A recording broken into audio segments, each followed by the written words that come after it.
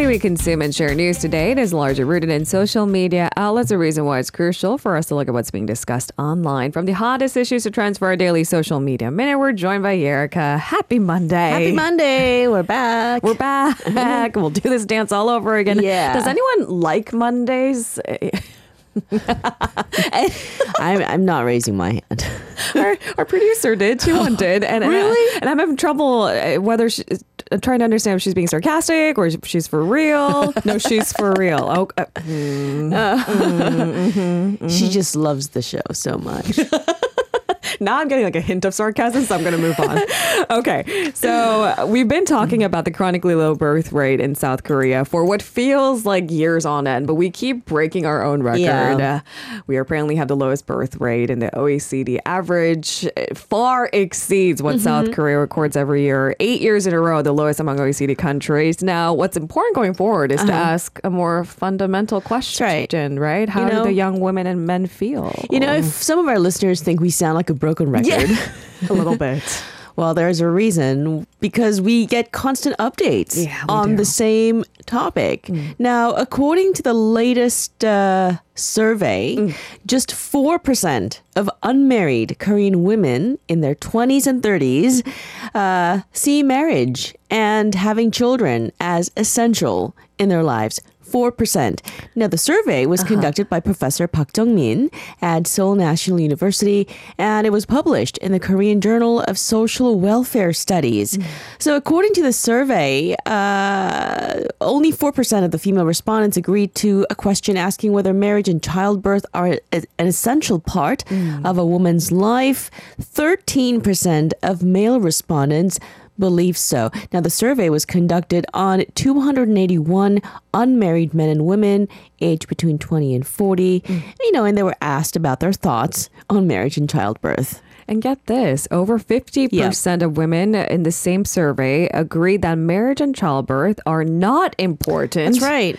In a woman's life. Over 50%, that's more than half. Now, compare that number to 26% of men who approved the idea. Interesting. Yep. That very discrepancy might make this conversation a little bit more heated, right? Okay, the survey certainly paints an even gloomier picture of South Korea's continuously falling fertility rate. That's right. The latest statistics, Korea data, shows that the average number of children that a woman bears in her lifetime, that's the fertility rate, right? Fell to 0.78 last year.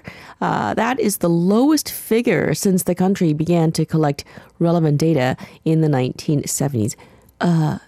Let that process for a second. The average number of children a woman bears in her lifetime is 0.78. That's a nationwide number, by the way. Yep. If you look at just Seoul City, I think it was 0.59. So even lower. Even lower. Yep. And I believe the number that we need to retain the current level of population is like 2.1. That's right. So just for perspective, the average total fertility rate of OECD member states was 1.59 as of 2020.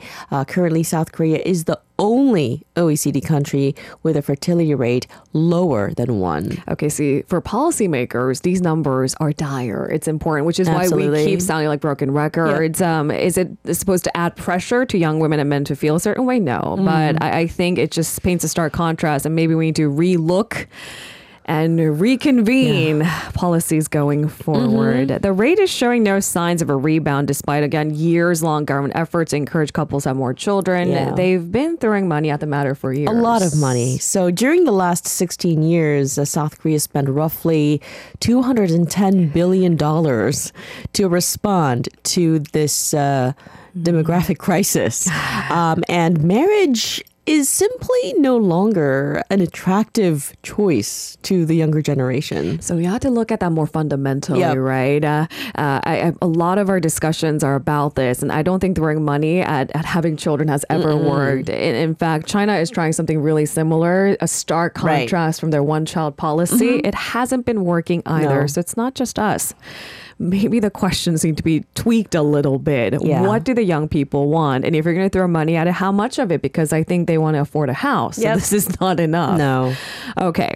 So maybe this is why the government should focus on make the environment surrounding marriage more attractive. Yes. How we do so, it's a lot of moving factors. There are several factors underpinning young people's reluctance to get married, including real estate. Yes, and bleak employment rate, social inequality is one. The highly competitive nature of our society is another. It's funny because I grew up in Silicon Valley. I thought it was competitive, but it wasn't. Well, I've been gone for 10 years, so maybe things have changed, but it wasn't suffocating. Right. Seoul City has a different kind of pace, and how do we address that? Yeah. It's complicated. Suffocating is an interesting word you chose because I really genuinely feel that a lot of people feel that.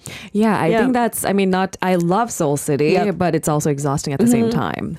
I do wonder what researchers in other countries have to say about South Korea's current demographic crisis. Maybe if you have an outside perspective. Yeah. So researchers in other countries are actually more pessimistic.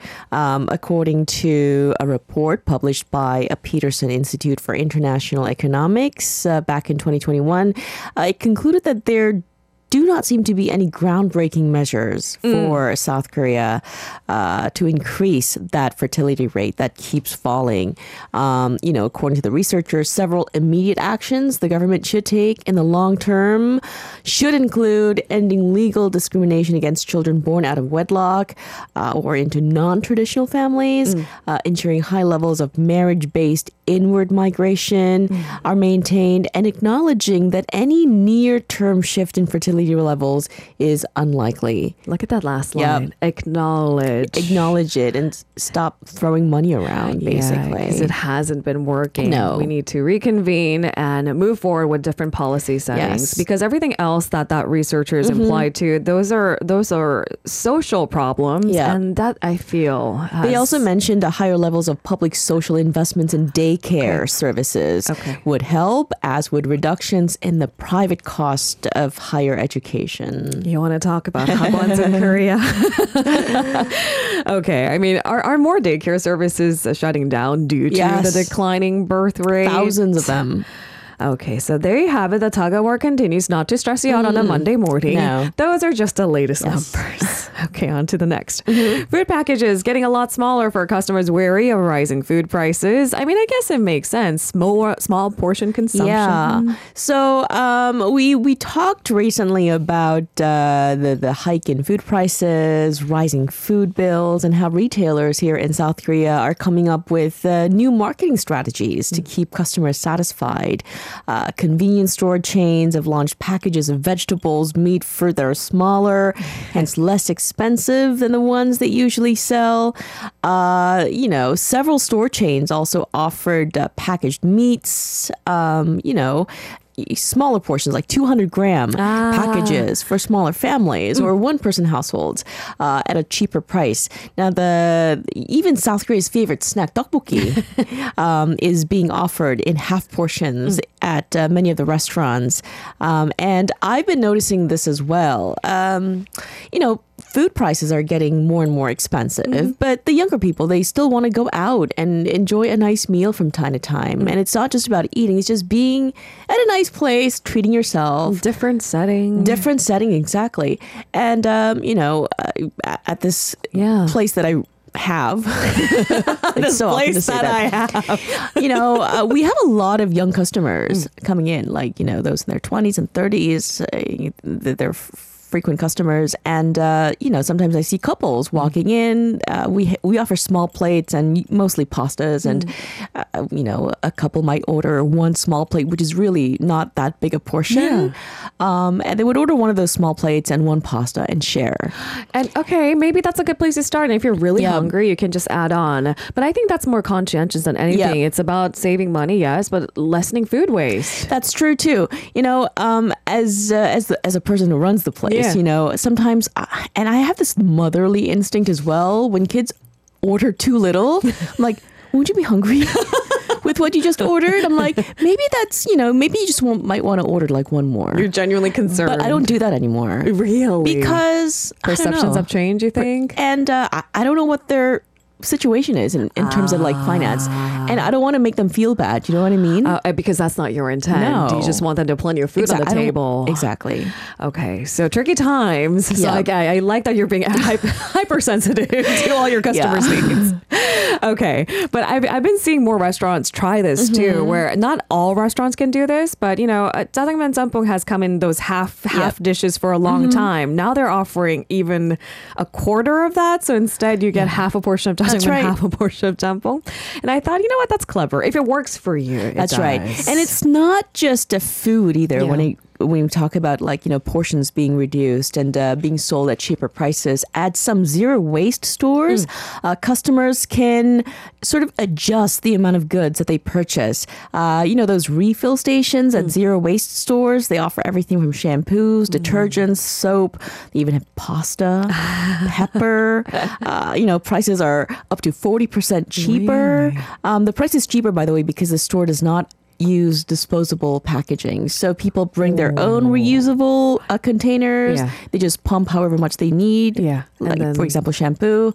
And then, they pay much, much less. That sounds It's the same shampoo, I just need to see more of these stores around me, so it's much more convenient, but that's exciting. And also, it's catching two birds with one stone, because customers are happy because they pay less for exactly the same thing they need, and there's less waste too, so it's better for the environment. And then even from the seller's perspective, that's right. They're saving money too. That's right. And customers are happy. All right. Do we have time for our final story? I'm going to move on because she's not paying attention to me. Just quickly, shall we? Yes. So very quickly, have you heard of the comic strip Dilbert? I grew up on it. Yes, of course. You see the guy with the glasses? That's right. Yeah. It's been dropped from multiple U.S. newspapers in response to these racist comments made by its creator, Scott Adams, who recently called Black Americans a hate group. And he also urged white people to get the hell away from Black people in a YouTube video. And his comments on February 22nd came in response to a conservative organization's poll, which showed that 26% of Black respondents said they disagreed with the statement, "It's okay to be white." Another 21% said they were not sure. And he just went on. It's a rant. Okay. Yeah. And so as a response, it seems that a lot of these major news outlets have dropped the comic strip altogether. We're talking about the Boston Globe, the LA Times, the Washington Post. They each said Saturday they were dropping Dilbert because of Adams' comments. More than 300 local media outlets in 43 states across the U.S. said they would immediately stop publishing the cartoon. This has been going on for decades. I know. So we're canceling. That's right. His comments were picked up on social media. It ignited heated demands that his work be dropped by publishers who carried the comic strip. Okay, so the conversation continues. I'm sure it's not the last we're hearing from Adams either, but there you have it. Yep. There's some solidarity from media outlets. That's right. Thank you very much, Erica. Pleasure. I'll see you tomorrow. See you tomorrow. If you're listening to our program using the podcast service, just a reminder that we do go live Monday through Friday, 7 a.m. Korea Standard Time. So tune in and help us make the show more informative by giving us your input. See you bright and early on Good Morning Seoul.